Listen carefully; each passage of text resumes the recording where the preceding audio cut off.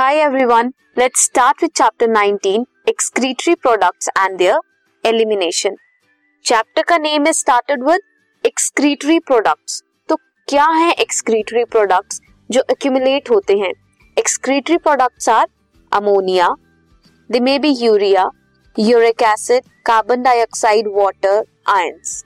Ions में भी sodium ions, potassium ions, phosphate, sulfate. ये सभी जो substances हैं they need to be eliminated out from the body. Excretory products जो remove होंगे they may be totally or partially removed out or excreted out of the body.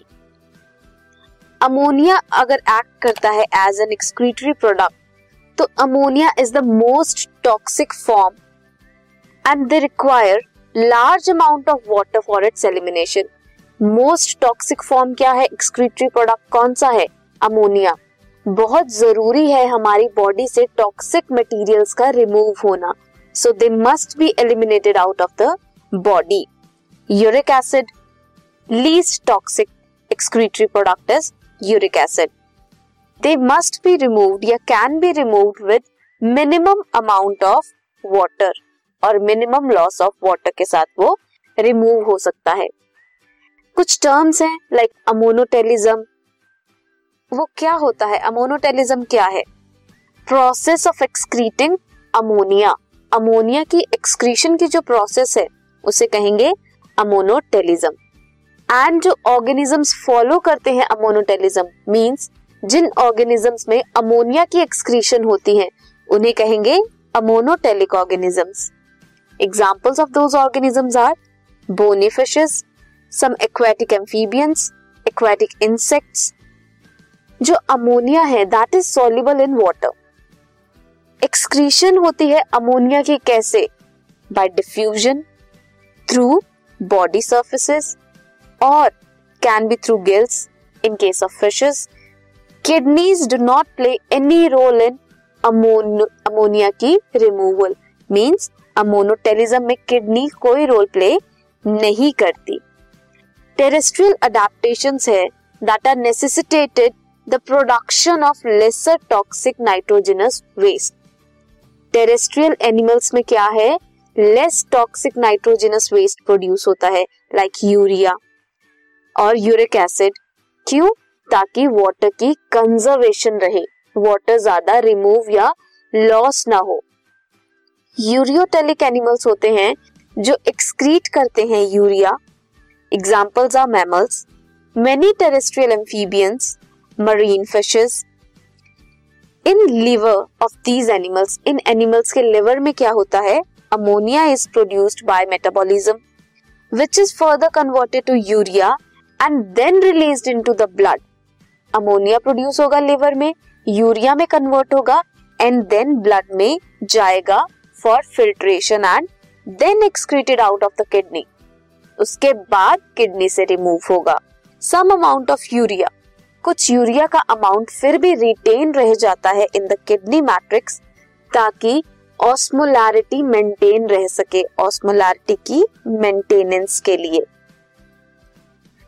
अब आते हैं uricotelic animals. यूरिको मींस यूरिक एसिड जो है वो excrete करेंगे. एग्जांपल्स या वो ऑर्गेनिजम्स हैं रेप्टाइल्स, बर्ड्स, कुछ लैंड स्नेल्स एंड इंसेक्ट्स. ये एक्सक्रीट करते हैं nitrogenous waste as uric acid. किस फॉर्म में? पेलेट या फिर पेस्ट की फॉर्म में. पेलेट और पेस्ट की फॉर्म में, जिसकी वजह से मिनिमम लॉस होता है वाटर का ज्यादा लॉस नहीं होता. ये एक अडेप्टिव फीचर है टेरेस्ट्रियल ऑर्गेनिजम्स की या एनिमल्स की. एक्सक्रीटरी स्ट्रक्चर्स की बात करें तो मोस्टली इनवर्टिब्रेट्स में सिंपल ट्यूबुलर फॉर्म्स होती हैं जहां से एक्सक्रीशंस होती हैं. वर्टिब्रेट्स की बात करें तो कॉम्प्लेक्स ट्यूबुलर ऑर्गन्स होते हैं लाइक किडनी. नेफ्रॉन्स की जो ट्यूबुलर कनेक्शंस हैं वो बनाती हैं किडनी, वहां से एक्सक्रीशन होती है. प्रोटोनेफ्रिडिया और फ्लेम सेल्स कुछ प्लैटीहेल्मिंथ्स में प्रेजेंट होते हैं. They may be planaria and rotifers, कुछ एनालिड्स में एंड सिफेलोकॉर्डेट्स में.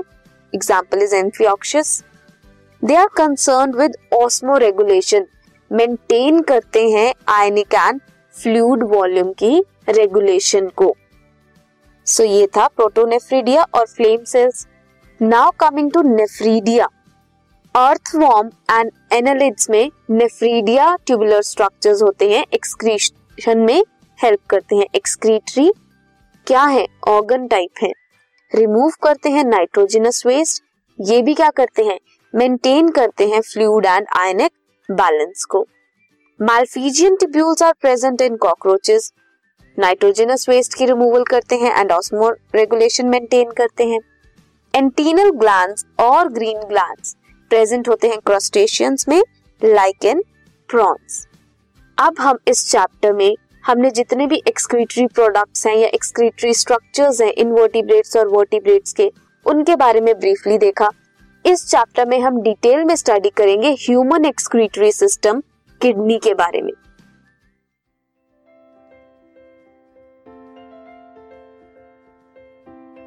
This podcast is brought to you by hub hopper and Shiksha अभियान।